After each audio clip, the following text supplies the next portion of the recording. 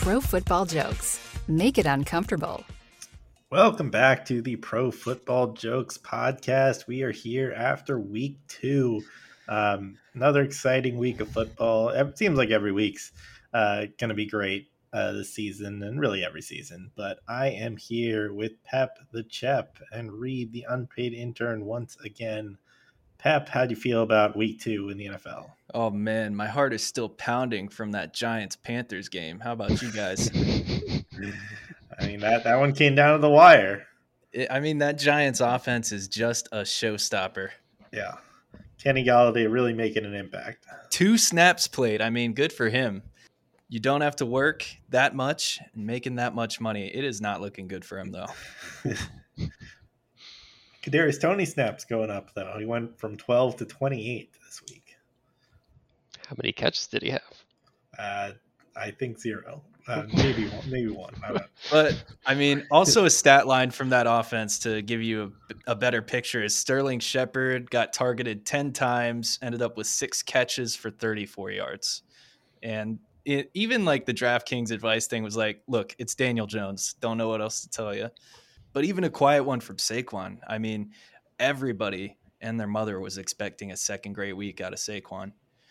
So you just never know. Yeah, true. I'm sorry, Reeb. Kadarius Toney actually had 2 catches for 0 yards. Man. But did have 2 catches. What a stud. Yeah. Pretty good. I had a pretty good week because I actually went on site for the Ravens-Dolphins game. It turned out to be a pretty good game. I may have given up on it at one point and gone inside the suite to watch Red Zone because I thought the game was over. Apparently not. Tua Tagovailoa throwing 6 touchdowns. Never Something count him knew out. he was capable of. Pep, how you feeling about Tua? Definitely a confidence booster when you have a game like that. Yeah. And just a confidence booster in him and that whole offense. I was a Tyreek Hill doubter, very vocal one this offseason, and thinking, it's just too good to be true over there. But, he did the yards after catch thing and just crushed it in the end there, put the game on his back. And just that duo, Jalen Waddle and Tyreek Hill, is insane. That's the best wide receiver duo in the NFL. I'll say it right now. I was blown away. And very humbled watching that performance. And Gesicki got a touchdown. You saw all the Gesicki haters after week 1. There were a lot of feel-good stories in this game. I definitely didn't think it would come together this quickly. Yeah. Well, let's not go. It's only been one good week. Week 1 obviously wasn't that great, but I think this is a huge, boost for Tua. Obviously, he played great in this game, and I do think, like I said, Waddle and Hill are just incredible. Like Waddle's like a bona fide number 1, and obviously Hill is too. So like having 2 just stud number 1 receivers with like crazy speed and explosiveness, pretty good for an offense. Yeah, and on the other side of the ball, we found out that Rashad Bateman is a burner, not just a big body. He can take it all the way. Yeah, what the hell was that slant? And then he just burned everybody. I didn't even think that was possible from him. Yeah, Lamar also had a great game. Obviously, the electric, was a 79-yard touchdown run, something like that. Yeah, so that was pretty fun to watch. I did watch that one, and then after that, I was like, all right, game's over. we can go in now. But I did get to watch that final. I was still, tuning into it, and went back and watched it afterward. But came back out for that final drive once the Dolphins had the chance to tie it up, and then Justin Tucker gave the Ravens the lead, and then Tua came back again. That game was absolutely insane. And it just looked like Waddle and Hill were just uncoverable. Was really just that was my biggest takeaway from the game, as well as Tua played. I just couldn't tell, like, did the secondary for the Ravens just get tired in the fourth quarter? Because it felt like, they weren't getting burned horribly at the start of the game. And then, every 5 minutes, red zone's cutting back to some long touchdown or to just some wide receiver that's just got acres of separation. Yeah, this Yeah. was like they weren't getting beat like over the top. These are just like crossing routes. Yeah, a lot of them were, and I think I don't know. I think it's a good sign for the Mike McDaniel offense. And like even in the first half, even though they weren't obviously they didn't score much in the first half, they were moving the ball. Like you could see a lot of success. They had a couple turnovers, and some just missed plays. But you could even see in the first half that their offense was working. So I think I think this is a great sign for the Dolphins. I don't think Tua is going to be throwing 6 touchdowns every week, but knowing that this kind of explosion is possible from them is more than they could have hoped for at this point. For sure, they're still kicking the tires on Chase Edmonds. Still getting that going, like you said, slowly. In the first half, you're starting to see some flashes. Yeah, they used Raheem Mostert more though. Actually, in this game, I think he outsnapped him. I stand corrected, listeners. I mean, we could be having a fairly different conversation if the Ravens just score from the 1 yard line and don't fumble it. Well, I mean, I think we'd still be like, I mean, even if Tua throws 6 touchdowns at a loss, like I think we'd still be saying, Tua had a great game and like that's fair. It's good for this Dolphins offense. I think there are questions about the Ravens defense. They were supposed to have this great secondary. I know that they've had some injuries already, so that's an issue. And Marcus Williams had 2 great picks in this game, but it's still you wouldn't want to see them giving up 6 touchdown passes to Tua, even though Tua played great. There was also like a weird rumbling from the Ravens fan base. And, obviously it was an offensive explosion from the Dolphins in this one. But like out of nowhere, almost after this game, these fans start coming out of nowhere like, I don't recognize this Ravens defense anymore. We don't have Ed Reed. We don't have Ray Lewis. No more Suggs. This is done. It's like it's been done for like 5 or 6 years. And I don't know where this like frustration is coming from you guys. Like usually this is I'd say like tame fan base, pretty patient. This one really ruffled some feathers among the faithful. 6 touchdowns from Tua will do that to you, I guess. True. I will say, as someone who's used to going to FedEx Field, it was so weird just to hear like a whole stadium get behind the team and cheer. The stadium got so loud, and I'm like, oh wow, this is what a real NFL stadium is like. Why aren't half the fans for the opposing team? Yeah. So at least they did that, but couldn't get the win. Tough. I think Lamar is still obviously earning that contract, so I'm guessing he's going to get a lot of money. All right, well, let's move on to another big comeback and another mobile quarterback in Kyler Murray. Looked like the Cardinals offense was absolutely doomed in that first half. They were getting destroyed by the Raiders. And making some questions of the Raiders offense, they couldn't pull farther ahead, and then obviously did nothing in the second half to just allow this Kyler Murray comeback. But Kyler was pretty great in the second half, despite throwing to Greg Dortch and so on. I will not take the Greg Dortch slander anymore. He's one of the top receivers in the league. Early overreaction for you. Well, I like that. I don't know. I actually think Greg Dortch is like a solid player, but I think this was like Kyler Murray just like creating plays on his own, and I don't know. It's like the Cardinals offense seems to just be good when they throw out the playbook and let Kyler just play playground football. Got to give him his props. He had nothing to work with on those 2-point conversions, and he just kept it ended up he would just keep scrambling on the left side for a touchdown. But it was those plays did take forever, but it felt even longer watching them. Yeah. It feels like a bad indictment on Cliff Kingsbury if their best offense is, hey, Kyler, just, go run around and make something magical happen. Yeah. It's like maybe they shouldn't they should just get rid of their playbook altogether and just say, I'm sure hey, Kyler Murray would love that. probably. No It's like I don't have to studying spend any needed. time studying. This also just felt so classic Raiders. They Yeah. had the game, they were controlling it for a bit and just completely fell apart. Derek Carr missing throws, missing opportunities. Devontae Adams had like 2 catches the whole game.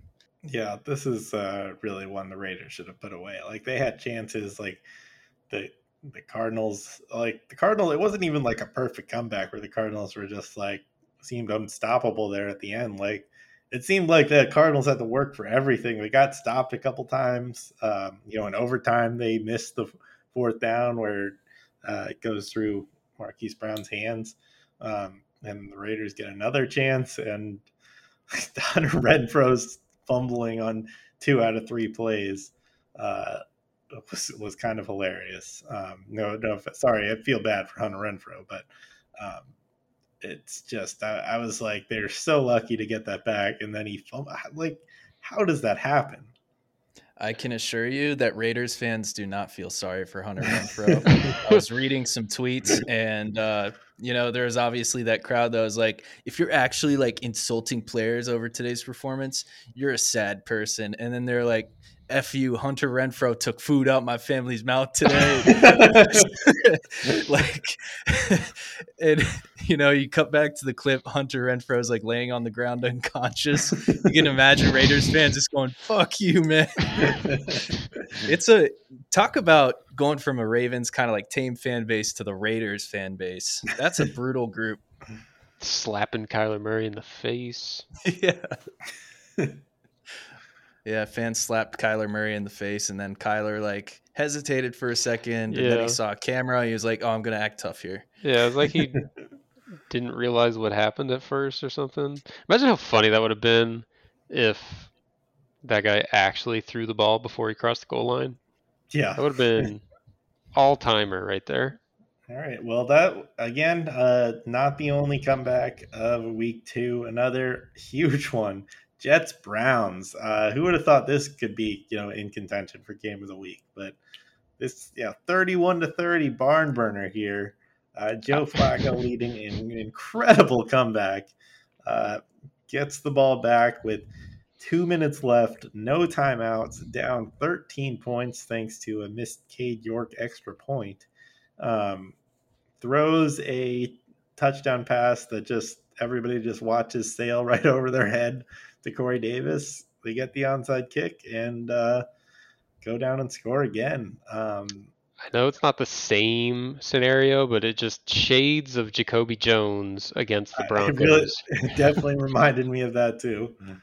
Because of games like this, Joe Flacco through 2 weeks leads the NFL in passing attempts, 14 more than Joe Burrow. And, all this Elijah Moore hype, I was on the Elijah Moore hype train. Burn it right now. It's Garrett Wilson's offense. He got 1 million targets in that game. Dude, Garrett Wilson looked great in that game. Like, he could have had more if, Joe Flacco missed him on a couple plays. He dropped a pass that he should have had. I mean, obviously that's on him, but, he's getting separation. He moves I feel like he moves similar to Devontae Adams and how he gets open. And I don't know. It's just watching him was a treat in this game. I do like Elijah Moore as a player as well, but I don't know that the Jets offense is going to be good enough to support 2 good receivers in fantasy. But yeah, it can only support one fantasy receiver right now, and I guess while it's still under Flacco's reign, that's the guy. Yeah, and I know you were all over it because I saw you pick him up in just about every league. So. Yeah, I did. I definitely tried to pick him up everywhere I could this week. I fortunately got him in Dynasty, so my Dynasty team needed that. So, but I almost didn't draft him just because I liked Elijah Moore. But I'm like, that's stupid. I like Garrett Wilson as a player. Let me just draft him. And right now, I'm feeling pretty good about it. Yeah, sorry, Braxton Berrios lovers. He's a thing of the past too. Yeah, that's what people were talking about earlier. They were like, "Yeah, Garrett Wilson's not even going to win the slot receiver job from Braxton Berrios." Yeah, apparently This is a stupid take. Delete those tweets right now while you can. This is one of those training camp stories. He's just like Justin Jefferson and Jamar Chase. He's the one this year. There's been more and more of that. It's weird how it switched from receivers need a year or two to adjust, and now we're just seeing They need the preseason. studs. The preseason they will struggle, and maybe week 1, and then and then they're all stars. That's true for every single receiver, no exceptions. Also, Nick Chubb took some flack for he could have just gone down at the 1 on his touchdown run, and they could have run out the clock. He's done it before. Yeah. I don't blame Nick Chubb, though. Does anyone want to give Nick Chubb some flack for this? I will defend Nick Chubb and make up a quote for him saying, quote, "It was the Jets." What did you expect? Yeah, it's like there are so many things that can go wrong with because first of all he would have gone down like the exact right spot to get the first down and not score. So he risks not getting the first down, and then you still probably win, obviously, but you can miss a field goal. That's possible. Anything's going to be just as unlikely as what happened. If you're gonna blame Nick Chubb, then blame the hands team on the onside kick to just recover it or knock it out of bounds or something, or blame the defense and blame Myles Garrett for letting Joe Flacco lead 2 drives and scoring twice on you in a minute. Just watching Corey Davis run by you and not even trying to defend him. Yeah. Nick Chubb is like the most team-oriented guy on the Browns. I don't want him catching any flack. Yeah, and the touchdown, people would be like, you shouldn't care about individual stats, but that actually does matter for these players when contract time comes around, and when you think it's not really, it shouldn't affect the outcome of the game in that situation. So he's obviously just going to score the touchdown. Yeah. And Nick Chubb plays fantasy too, guys. I don't know that. I just made that up. He's not happy with Kareem Hunt stealing his touchdowns last week. He's like, I'm getting 3 this. All right, I think we spent enough time on Jets Browns, even though it was a good game. Let's talk about a game that mattered probably a little bit more, the Thursday night game. Chargers Chiefs. Looked like the Chargers took the early lead. They did take the early lead. And then Chiefs came back, and obviously as Kirk Herbstreit would say, that pick 6 on the 1 yard line was a critical play. Who would have thought? Poor Gerald. How does this make you feel about Gerald Everett, Alex? Hey, I'm fine with him. He still scored me 10 plus points. That's all I can ask out of Gerald Everett. He was signaling to come off the field. It's not all his fault. A surprising name in this offense, DeAndre Carter, was getting his targets in the absence of Keenan Allen. Yeah, come on, us as Commanders fans, and DeAndre Carter is a beast. Goes on to do better things. Yeah, Mike Williams obviously had the big game, and then Justin Herbert getting hurt at the end. I think we were texting that he probably should have been taken out of this game. I just I know I'm biased as a Bengals fan, and Burrow and Herbert get compared all the time, but it just felt weird the amount of praise Herbert got to go and lose by 3 instead of 10. The game was gone. There's no point in him going in there. Yeah, they should have taken him out. I feel like this. Obviously, Herbert's going to want to go in there, but I feel like as a coaching staff, you should just be like, hey, this game's pretty much over unless they pull Browns and just don't defend us. So let's not risk our franchise quarterback who it was so odd. The 3rd and 1 where he could have easily scrambled and got the first down and just wilts over and just throws it in the ground. I was like, get this man off the field. Yeah. At that point, I was like, I think I texted you guys. I'm like, Chase Daniel has got to be a better option at this point. And then, of course, right after that, he throws like an incredible pass down the middle. Of the dart on 4th down. Yeah. He just wants to keep up his amazing 4th down plays like he had against the Raiders last year. Yeah. Oh, also speaking of 4th downs, like Brandon Staley is losing his nerve a little bit. I mean, there were a couple of 4th and 2s from midfield that I felt like they should have gone for. I'm sure he's feeling the pressure. I mean, he kind of rose to fame last year with how gutsy he was, and they missed the playoffs, partially due to a few of those 4th downs not going their way in their own territory. Yeah, I just feel like that's kind of what made him a fun team too. And I mean, these weren't like even in their own. Like, I feel like these were ones that like a lot of coaches would have gone for, and I felt like he should have. He doesn't have to rein it in that much. Like, rein it in. You don't have to go for it 4th and 6 from like your own 30, like which he did. I think he did last year at one point. Yeah, like you have a great offense. Your quarterback spend money on 4th down. Like, I think they should be a little more aggressive on 4th down at least. I mean, I agree. I'd like to see more 4th down attempts just across the league, especially if you're around the 50 or in plus territory, just because, I don't know, it's more exciting, and I feel like the stats lend itself to that. Yeah, if it's like 4th and 2 or less, and you're at least, in 45 plus, I'd say, it's like your own, like, I'd say around midfield or in plus territory. I would say you should probably go for it. And obviously that's not a hot take. Like, that's kind of what the analytics say. I will say I don't know how that interception's overturned. I'm sorry. I got to bring it up again. I don't get it. What angle did they see to change that? It was a huge call. Yeah, they must have had an angle that we didn't. I don't know.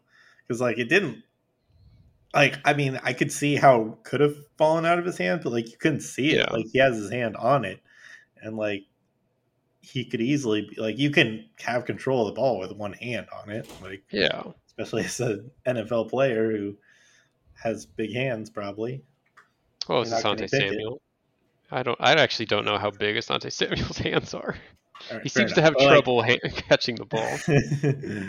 but still, you can't say that he does. Like, you can't know that he doesn't have control there, unless you see some movement that I didn't see. But I mean, they seem pretty convinced about it. So I don't know. Maybe it's just something we didn't see. I don't know. What did you guys think of the Amazon broadcast? I thought it was fine, except there were a couple points where, like, the audio kit was, like, off from the visual for me. Did that happen to you guys at all? It didn't.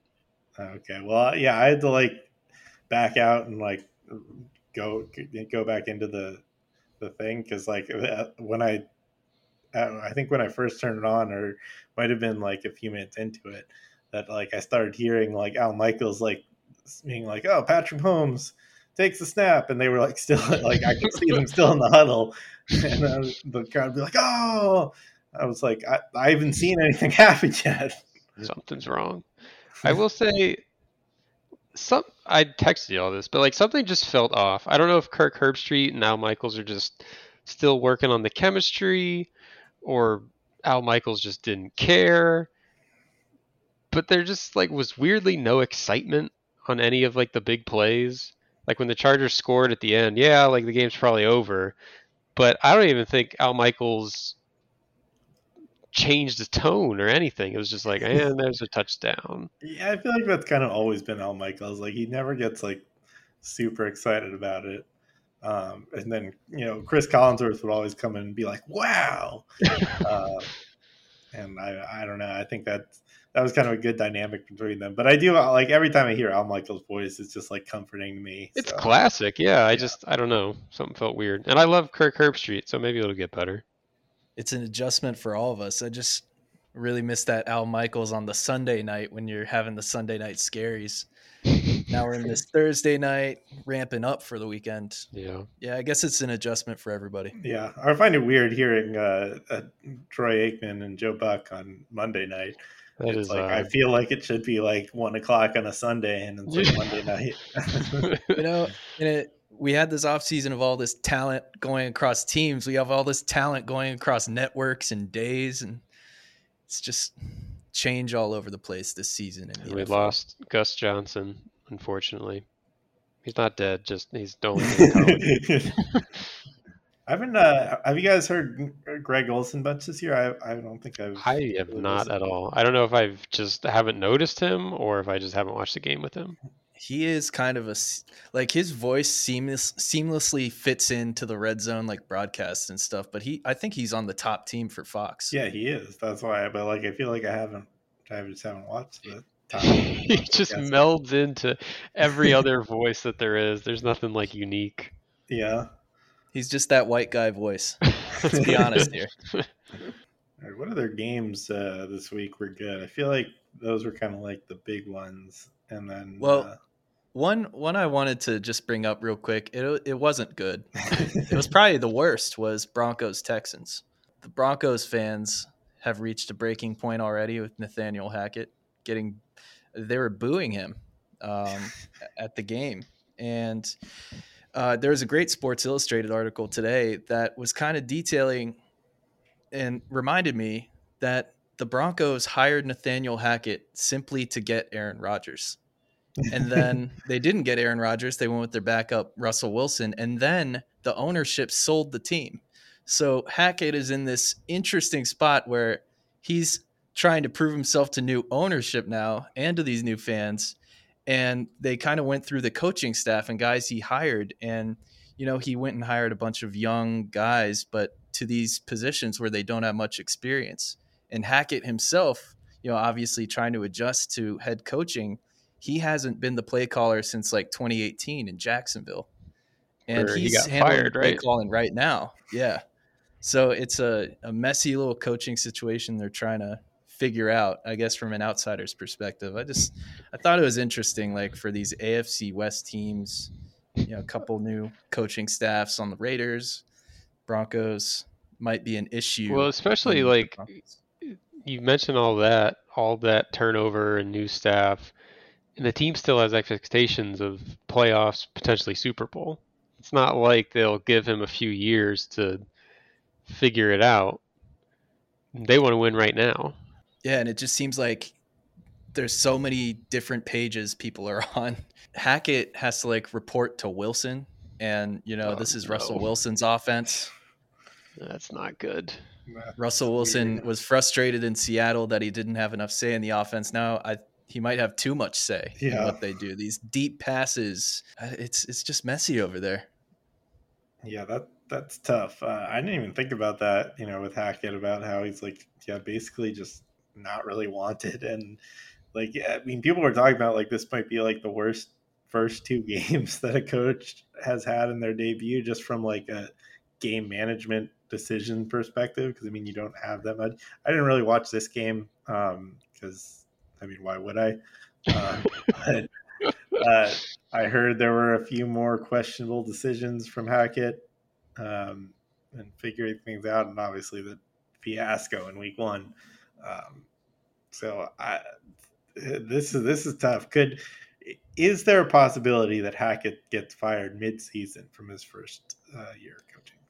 Well, thanks to Urban Meyer, the bar is very, very low. I guess a plus for the Broncos. Well, but Urban Meyer was fired mid-season, so like now there's precedent for that. I know.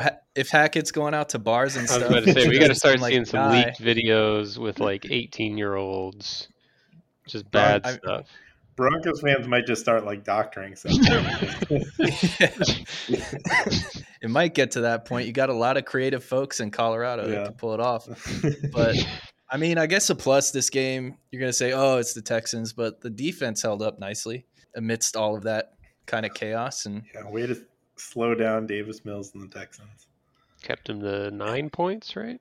Yep. 9 points. You're stopping guys like Rex Burkhead and Damian Pierce. Brandon Cooks was an easy bench this week, but it's beside the point. Cortland Sutton, with Judy out, is going to be the guy that gets all the targets. That's all you need to know from this game. Did I just miss that from my Bengals depression? Did Judy get hurt? I think he did. They cut to the game so sparingly that you only got glimpses, and it would cut back to a Cortland Sutton catch. Hell yeah. Yeah. All right. Well, Reeb, I guess we should talk about the Bengals. We don't need to. Because we were talking about last week how like the Cowboys might be the worst team in football, but somehow the Bengals managed to lose to them. Yeah, there's just something. Where is your panic meter right now? There's something with the Bengals. It's not like 10 out of 10. I'm not like freaking out. It will be 10 out of 10 on Sunday at like 4 o'clock if they are 0-3. But I don't. There's just something off, and people want to point to like, well, they didn't play anybody in the preseason games. Burrow had an appendectomy. It all feels weird. It all feels off. Backup quarterbacks always just torch the Bengals. It's weird. It's like a constant throughout coaches. Except for Josh Johnson last year, they always get like wrecked by backup quarterbacks. I do, like, in the middle of the game, I remember you texting, being like, how is our offensive line worse? Like, It's just... do you really think it's worse now with the additions they've made? So it's weird because the people that they add, besides Lael Collins, Right. the people they added, like Karras has been fine, Kappa's been fine, even Volson graded out PFF like high 80s. The interior is good for whatever. Jonah Williams has like forgotten how to play football, and Lael Collins, he's got a back injury, I guess, but he's fallen down every rep, and the communication's bad. Mixon has never been a good pass blocker, but he's even worse now. There was a video of the 2-point conversion I wanted to send to y'all. They had Samaje Perine one-on-one with Micah Parsons. Like, that was the design, and he like did the best stonewall with Micah Parsons the whole game. I was like, all right, Samaje Perine, right tackle, Left tackle. Yeah. I don't know, man. And like I see stuff about how everyone's playing Tampa 2 against the Bengals. Tampa 2, blah blah blah. It eliminates the deep threat, eliminates the big ball. Like it's so stupid. Like how are your playmakers so good, and then the excuse is, oh well, they just have to play Tampa 2, and then your good players are no longer good. There's nothing we can do. There's nothing. There's no adjustment that we can make. It's just I don't get it. And Zach Taylor, as a play caller, I think needs to take a look in the mirror, because when people on Twitter are calling out your plays, it's never a good sign. When people are saying like, yeah, 90% of the time when Burrow's under center, they run it, and 90% of the time he's in shotgun, they throw it.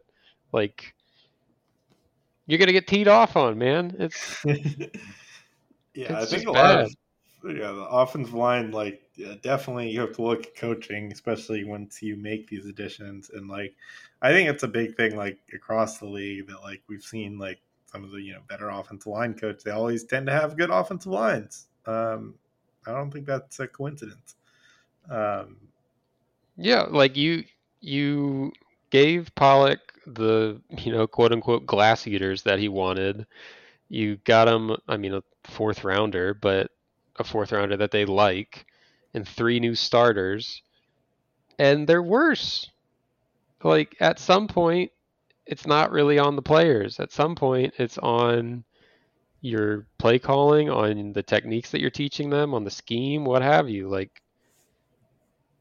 they, by all accounts, were praised by everyone that they addressed the offensive line, and they're worse. So at some point, it's going to turn to the coaches, and I would be okay getting rid of Frank Pollock, because you're not going to have a Super Bowl window forever. Yeah, well, we'll see next week against the Jets. That'll be the real test. Even this that game, it forced Joe Burrow to delete the social media apps off his phone. I saw that today, and I like as soon as I saw that, I thought, ah, shit. That person who tweeted was right. Yeah. You guys are gonna say shut up and you can cut me off, but I mean, the Cowboys, they used Tony Pollard finally this game. I mean, not finally, but got a better workload and got better results. I was texting y'all that, or maybe I was talking to the people there or that were watching the game with us. Just at the end of the game, they weirdly put Zeke back in and they couldn't get any rushing going. And I was like, all right, this is what we need.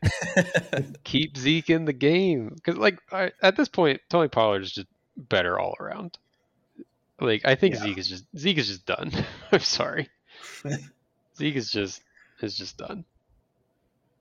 Yeah, that's a storyline there that will continue to evolve in this season, I am sure. Yeah.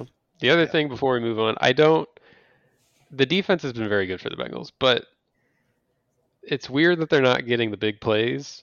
They're not getting sacks, they're not really getting turnovers, and I gotta put some amount of flack on Trey Hendrickson. He's been fine, but he's also gone up against a bad left tackle on the Steelers and a rookie left tackle for the Cowboys, and I don't believe he's gotten a sack yet.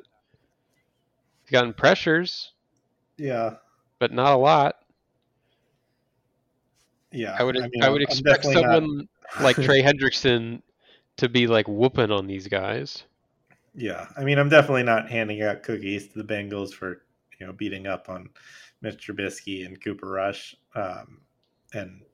but I also don't think they haven't been. Well, I'm saying that they've held them down. I mean, they haven't allowed a lot, but I'm also not going to worry that they're not getting enough big plays from their defense against these guys. I mean, especially when the other team is up for most of the game and they can kind of play conservatively.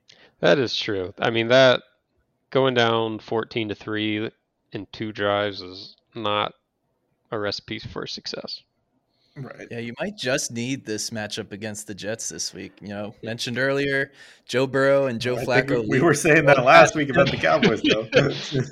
No, but this one, these guys lead the NFL in pass attempts, both quarterbacks. I mean, could see the Bengals defense just laying over and letting the Jets just have their day with them. But this would also be the game where the Bengals kind of come back with these bombs to Jamar Chase and figure it out. And I hope so. Kind of happy. Yeah, no, I think they should. But yeah, I'm just after last week and just a little bit. No, for real, this is the get right game.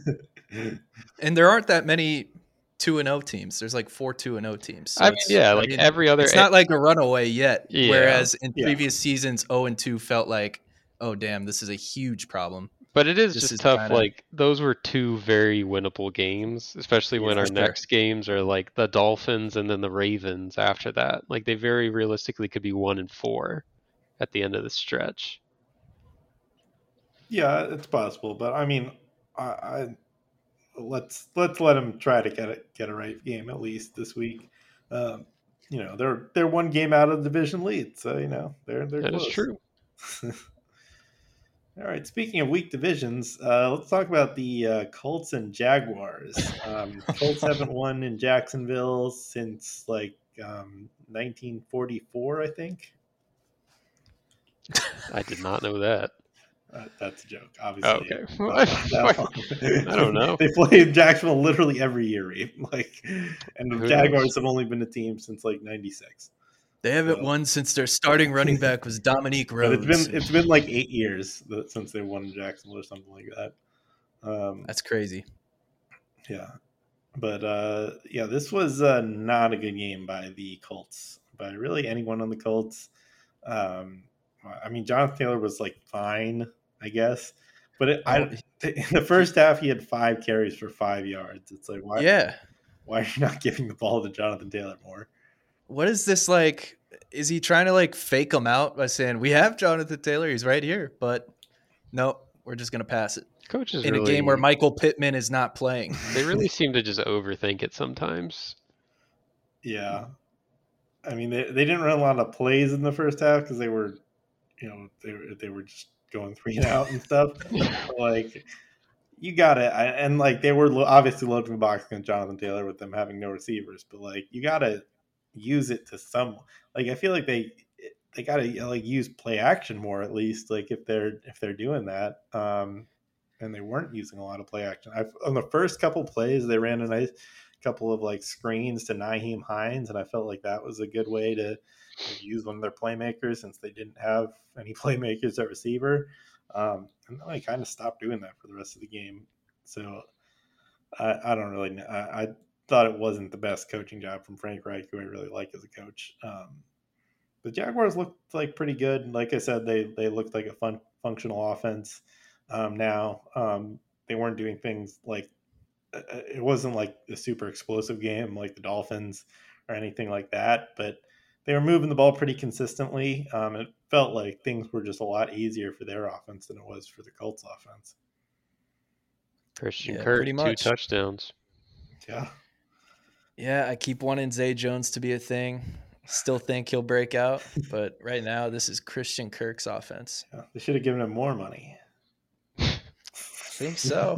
ETN had a few good plays. Trevor Lawrence looked like a functional quarterback.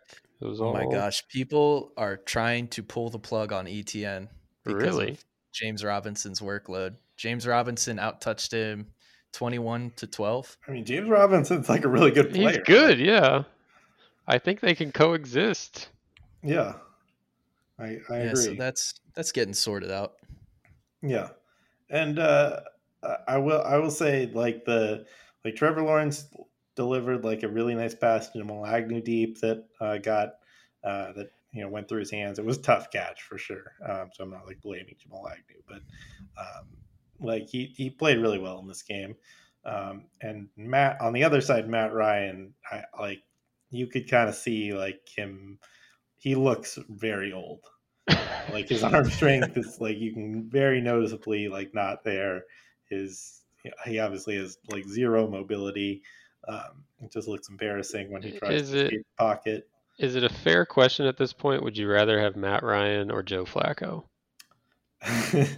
It's a fair question. I think I'd still rather have Matt Ryan. Like I've still seen him make some like when he can kind of be in rhythm and make the plays, like he can still do. He's still not like a terrible quarterback, I don't think, but I wouldn't want him as my starter. Let me tell you that. It's just, are the Colts missing? I mean, I guess they're missing like Pittman. Are they missing? Yeah. Is Shaquille Leonard still out, or is he back? I think he was out this game, or at least I think he was out because I didn't notice him out there on the field. I feel like he's usually pretty noticeable. I just don't understand how a team that was in the playoffs until week 17 looks so much worse when like you theoretically upgraded a quarterback and I'll tell you right now, they did not upgrade a quarterback. I guess that would answer. And like I like the move. Like I thought people were kind of crazy when they were just being like, oh yeah, it's a clear upgrade at quarterback, because I think Carson Wentz is like the better quarterback, not by much, but even like prior to this year, I thought Carson Wentz was like the better quarterback, but Matt Ryan might have been a better fit in their system, and they obviously needed to just kind of move on from Carson Wentz. Like Matt Ryan was just what they could get as a replacement level quarterback, and I think that was the better way to read it. But I think even for that, like Matt Ryan's been less than what you would have expected at this point, but maybe he can improve. And again, like they have nothing out there receiver with Michael Pittman out there because Paris Campbell, he had 0 catches. Ashton Doolin ended up with like 13 fantasy points. What happened to Zach Pascal? He's in Philadelphia now. Shit. Yeah, that's what's wrong. That's the problem right there. Yeah. He's not there to catch 3 touchdowns, 3 catches, 3 yards. Yeah. Well, Jaguars leading the AFC South. With 1 win. 1-1. Yep. The only team in that division with the win, right? Correct. So good job, Jaguar. Good job, AFC South. You're doing exactly what we all thought you would. All right, let's go to one more divisional matchup: the Bucks and the Saints. Not the most exciting game, but Bucks eked out a win here. Saints offense really had nothing going. It got a little feisty there at the end, at least. I'll tell you right now. Well, it's not a secret. Marshawn Lattimore owns Mike Evans. Lives in that guy's head rent-free, shuts him down every time they play. Mike Evans tries to fight him every time they play because of it. Yeah, and he'll say, "Oh, he talked crap to Tom Brady." No, he's just mad. Except the one game where Mike Evans went off was the game that Ryan Fitzpatrick played for the Bucks. There we go. That was the game that won me the whole Survivor League right there. That was, yeah. Everybody picked the Saints, and I picked the Ravens over the Bills, starting Peterman. What a day that was! Yeah, that was actually they were doing like in the Ravens game. They did like some Ravens trivia in the middle of the game, and they were like, "What was the Ravens' biggest Week 1? Who did the Ravens beat for their biggest Week 1 win?" And like I immediately was like, the Bills. It was the Nathan Peterman game, and everybody else was like, "Oh, it's probably they gave like 3 options, like the Bills, the Browns, or somebody else." And everybody was like, "Oh, it's got to be the Browns." I'm like, no, trust me, it was the Bills. It was the Nathan Peterman game, and that was just hear Nate Peterman. You're like 5 interceptions. But yeah, that was honestly, this will sound ridiculous to you guys, but the Bucks, that almost didn't feel like a win to them. Minus like Jameis throwing like 3 picks in a minute near the end there. It was it just felt like a tie game the whole time. It felt, yeah, like we were talking about before the podcast. Like I thought the game was going to end 9-0. Like Brady was getting pissed.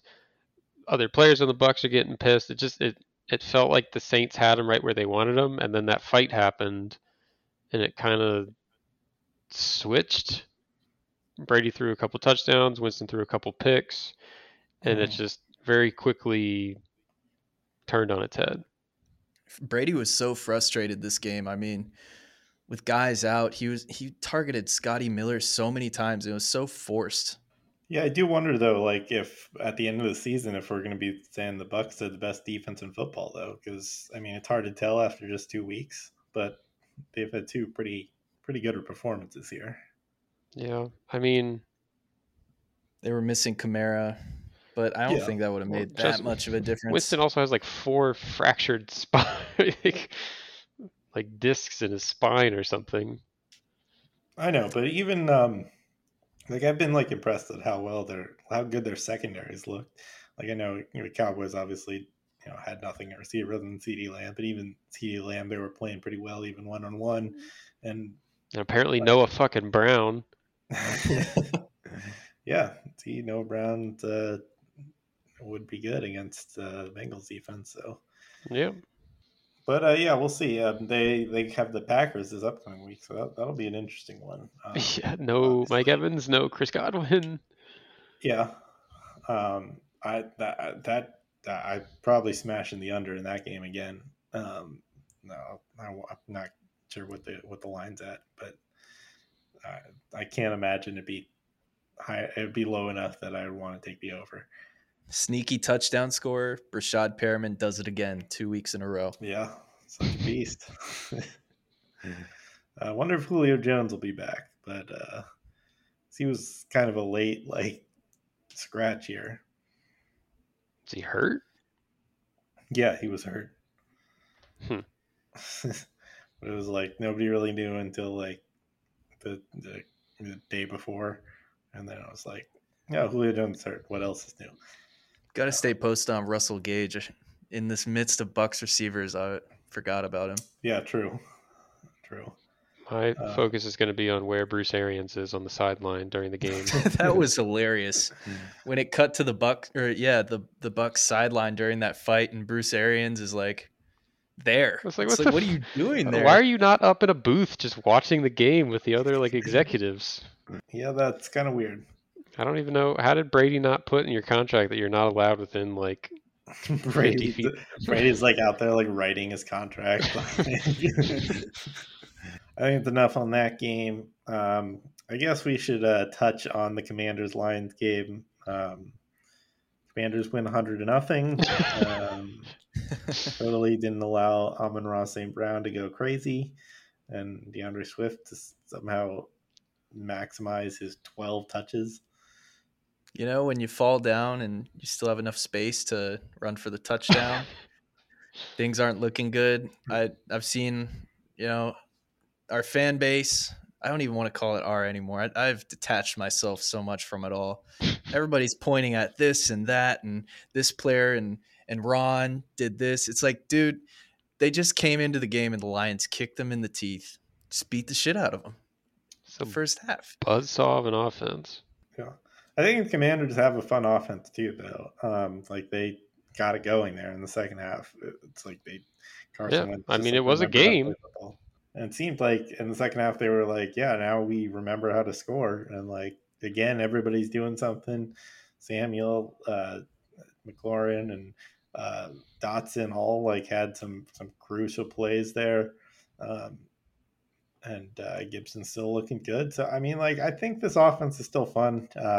You just hope they don't go into lulls like that where Carson Wentz is just, like, holding the ball forever. That was kind of the biggest thing I saw in that first half. That was killing him. Like, Hutchinson, like, got, like, 3 sacks, and they were all, like, I want to see, like, the average time to throw for Carson Wentz on those 3 sacks because I feel like it was, like, 5 seconds. It also would have been nice, to see the defense get a stop there in the second half when we were trying to make that comeback. But, it is what Amon-Ra is too good. He is too good. He's really good. He's like, he's had, 6 straight games with, 8+ catches and a touchdown. Yep. And then he decided to roast De'Ami Brown, which is a pretty good joke. Did he? I didn't see that. He was just like, I don't know if he was asked about it or what, but he just because I guess De'Ami Brown was drafted before him, and he just came out and said yeah, he wasn't really out there much. I didn't notice him. Well, I mean, that's true. Yeah, Brown would have been nice if we had drafted Amon-Ra St. Brown, but I like our receivers now. But yeah, it still would like having Amon-Ra St. Brown. All right, let's move on to the Monday night games. I don't think there are any other Sunday games that are worth talking about. Like Bears and Packers played on Sunday night. Nobody cares. Packers won. It's the oldest rivalry in football. Oh, yeah. The Bears are so bad. They really are. Like they don't really want to throw the football, and they're not good enough to compensate for that. So I saw Cole Kmet trending. I had to click on that. And it was just clips of Cole Kmet getting beaten in every blocking situation possible. The guy has 0 fantasy points through 2 weeks. This is rough. Yeah. Well, all those people hoping for the Cole Kmet breakout season might not be getting their wish.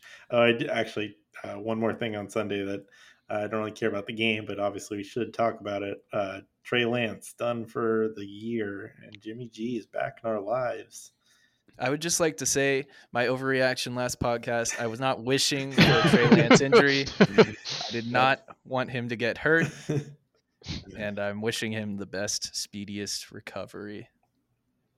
Yeah. But yes. Yeah, now it's time for Jimmy G. I mean, you saw it immediately when he came into that game. The whole swagger of the team changed. And from here on, you know how this offense is going to work. Debo is going to get fed like crazy. You know how the Jimmy G 49ers work. And I think they're a better team now. Probably. So, yeah, I mean, I think they're, I don't want to say they're the favorite for the division. I mean, the Rams are still there, but certainly they're up there and got a good shot at it. So, all right, let's talk about the Monday games. Doubleheader for some reason. I think they're doing a couple doubleheaders on Monday night this year. I did not like the broadcast of it. Why did they keep going to some weird dual cast showing updates of the other game? If I want to watch that game, I'll just turn to it. Yeah, it was kind of stupid because like I just had one game on. I have two TVs, got one game on each TV, and it was just confusing when I was like watching two of the same game on two TVs because like they when they went back to it, I'm like, it's weird. But I guess they're just catering to people who are normal and only have one game up at a time. Well, I also feel bad for like one broadcast is the Steve Levy broadcast, and then one is Troy Aikman, Joe Buck. Yeah, yeah. But Really, it made it easy on which TV to have audio on. exactly. It wasn't One's like, about actual football and one's about some success story of a third string player overcame adversity. Yeah, but neither game was very competitive. The Bills still were as dominant as they were in Week 1, probably more so. And this was without Gabe Davis. It was just the Stephon Diggs show, and they still looked as good as ever. He looked more than capable of carrying the weight. Yeah. Yep. Jake Kumaro even getting in there a little bit. So this Josh Allen's just definitely the MVP leader right now, and it doesn't look like anybody's stopping him anytime soon. I was about to say, let's be real. They look unstoppable right now. They do, and they pretty much looked unstoppable their offense did at the end of last year, and now their defense is kind of stepping up with it. It's like, how is anybody going to beat this team? Yeah. But of course, it's only September. There are still a lot of changes. There are going to be injuries. There's going to be a lot of stuff. So, we'll see. But definitely looking like the favorite right now. And then I told you in the other game, the winner of this game was going to be getting hyped to be the favorite in the NFC. And I think that's kind of happened with the Eagles. People are jumping aboard the bandwagon. Certainly classic Monday Night Kirk performance. As much as I love Kirk Cousins, and I honestly don't think he played that bad for most of the game. I thought he was good at the beginning. He just wasn't getting a lot of help. He had that Irv Smith drop that could have been a long touchdown, which was a great throw under pressure. And then the thing with Kirk is just once things start to go bad, he does just kind of snowball, like where he just threw it up there on two consecutive plays to the end zone, and the second one gets picked. The first one probably should have gotten picked.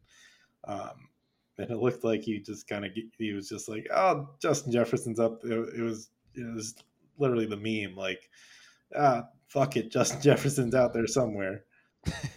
Darius Slay is also out there somewhere. Yeah. Yeah, this prompted a lot more outrage at Matt Patricia because Matt Patricia and Darius Slay had beef in Detroit, and because of that, shipped him away to Philadelphia. So Lions fans were still like, oh, fuck you, Matt Patricia. Like, watch Darius Slay shut down. But now Justin they have Jefferson. Jeff Okudah. I mean, it's fine. Yeah, totally. It's just fine. Like the Vikings shift away Stephon Diggs and replace him with Jefferson. It's the same thing. Exact same thing. Speaking of those Vikings receivers, man, I think it's end of the road for Adam Thielen, getting outplayed by KJ Osborne now. Yeah. And also the booing Jalen Reagor. I mean, come on, like I was trying to throw Philly a bone earlier on the last pod when I was like, oh yeah, even they didn't boo Donovan McNabb, like they. I know we were talking about booing Russell Wilson, but like this is so much worse. There's 100% chance they're gonna boo their first round bust, Jalen Reagor.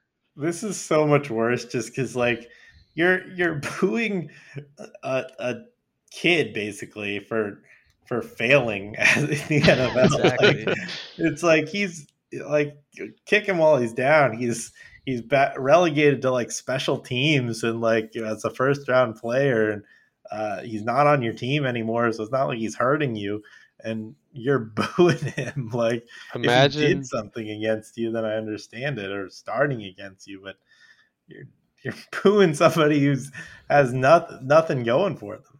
Imagine the cheers he could have gotten though from Philly fans because he was returning kicks, right? Yeah.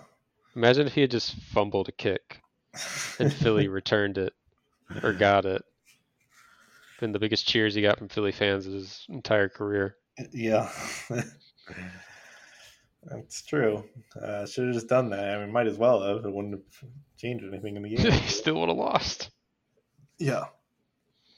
Yeah. I'm not too worried about the Vikings. And I'm also not like that high on the Eagles. Like, I think the Eagles are a really good team, and I think they should be up there with the NFC because I don't think anybody's separated themselves in the NFC.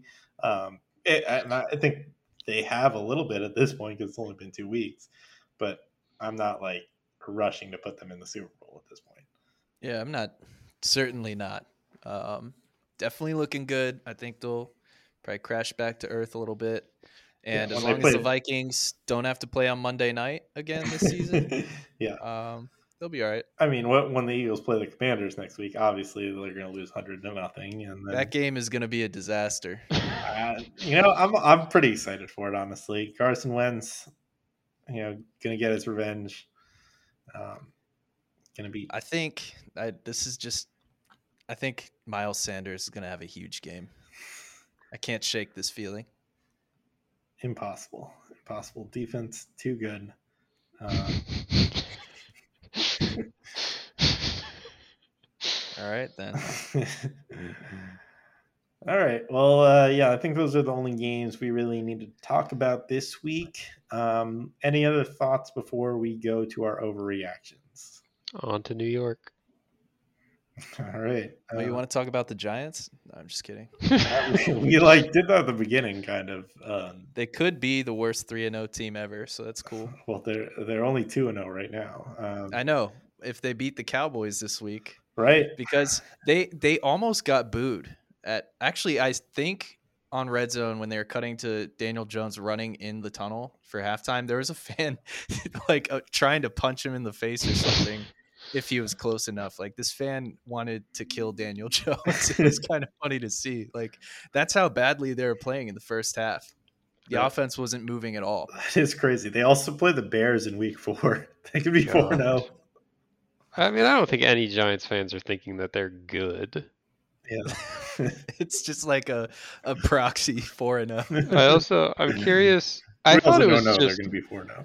I thought it was just like a 9/11 thing when Brian Daboll was wearing the fire department of New York hat. Isn't that what he's wearing?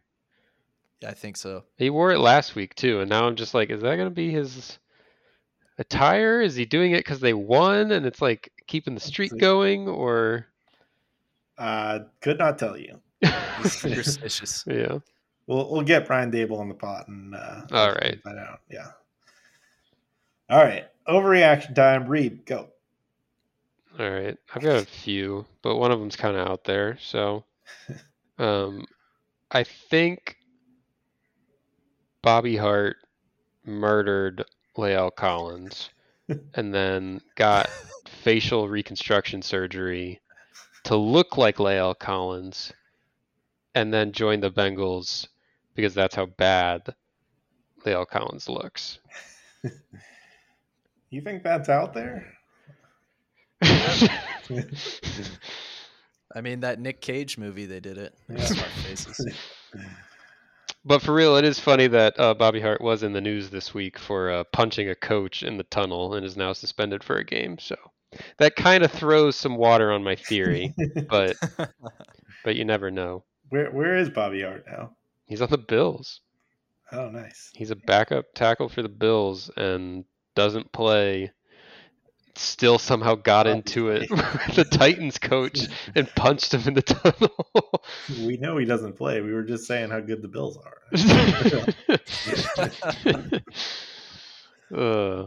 My other one is I think Jimmy Haslam should not ban that fan that threw an empty plastic water bottle at him, because in his own words, people deserve second chances, and that guy's a hell of a fan. So how dare we?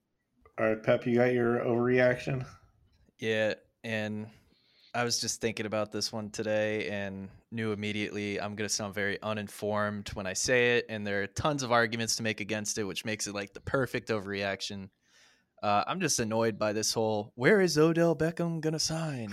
And I just think it's so annoying, and I can't even bring up like instances where this has happened in past seasons where like there's this big name guy, but he's kind of past his prime, waiting to sign with a team for the quote right situation. And that's kind of like the narrative with this Odell Beckham thing. Where is he going to sign right now? And I just don't, no matter where he signs, if he signs, it's just not going to be good. Yeah. Even though, he went to the Rams and had that great postseason run with them, which is why I sound stupid here. But like, I think that's done. That magic there is done. And wherever Odell Beckham signs, he's going to play like one snap. It definitely feels. He'll probably sign with Tampa Bay. Let's be honest. I think he's going to go back to the Rams. It does seem destined to be underwhelming, though. Yeah, I mean, he's coming off another big injury. He's had, so many. I definitely see that happening. It's almost like Adrian Peterson signing with another team, but like 4 or 5 years ago. Hey, Adrian He's Peterson. like, I'm just waiting for the right situation. Adrian Peterson was good there at the end. Had some good seasons for the Commanders. Even his last season with the Lions wasn't bad. Yeah, I'm trying to think of examples, but I don't. Therefore, it's just a crappy overreaction. That's fair.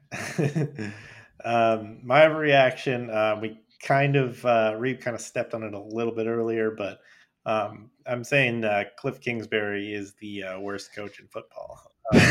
Hell yeah, not Zach Taylor. Because, like, legitimately, like that, it seems like every time we try to, the only way that offense is good is when they just throw out the playbook. Even we were making jokes about in the preseason in the Ravens game when they let Kyler Murray call plays in the second half, then the offense was way better. I know it's preseason. We were mostly joking there, but I don't know. Maybe he should just let Kyler Murray call the plays because this offense just doesn't seem to work when there's structure and just that. Oh my god!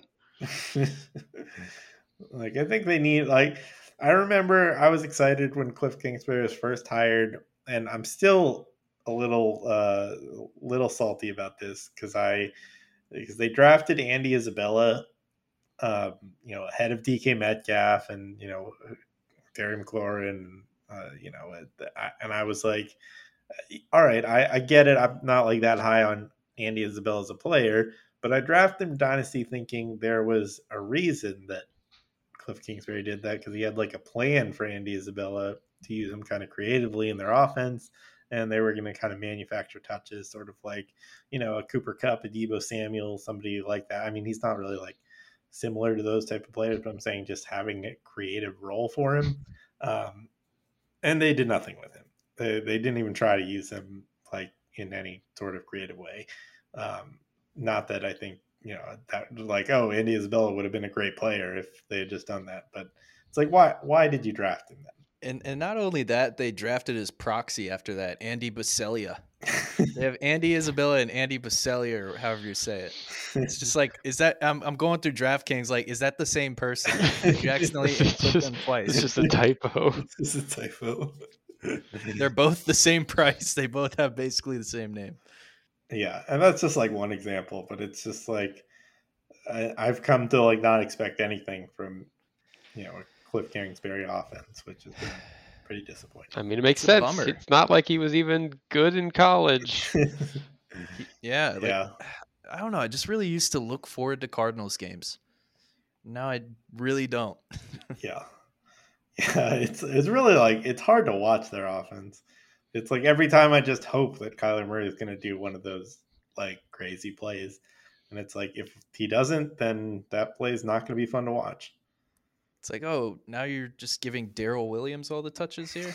What's going on there? It's like the only way this offense can be good if Kyler Murray runs like 80 yards on every play. Which I don't think is a sustainable way to run your offense. Probably not. Unless it's Madden 2005 with Michael Vick. That strategy just usually turn off fatigue. And that'll work out. All right. Well, another successful week on the Pro Football Jokes podcast. We are here looking forward to week 3. Commander is going to destroy the Eagles, as we already told you. And Giants are going to go to 3-0. So, yeah, let's all get ready to watch that. We're all excited. We will catch you next time.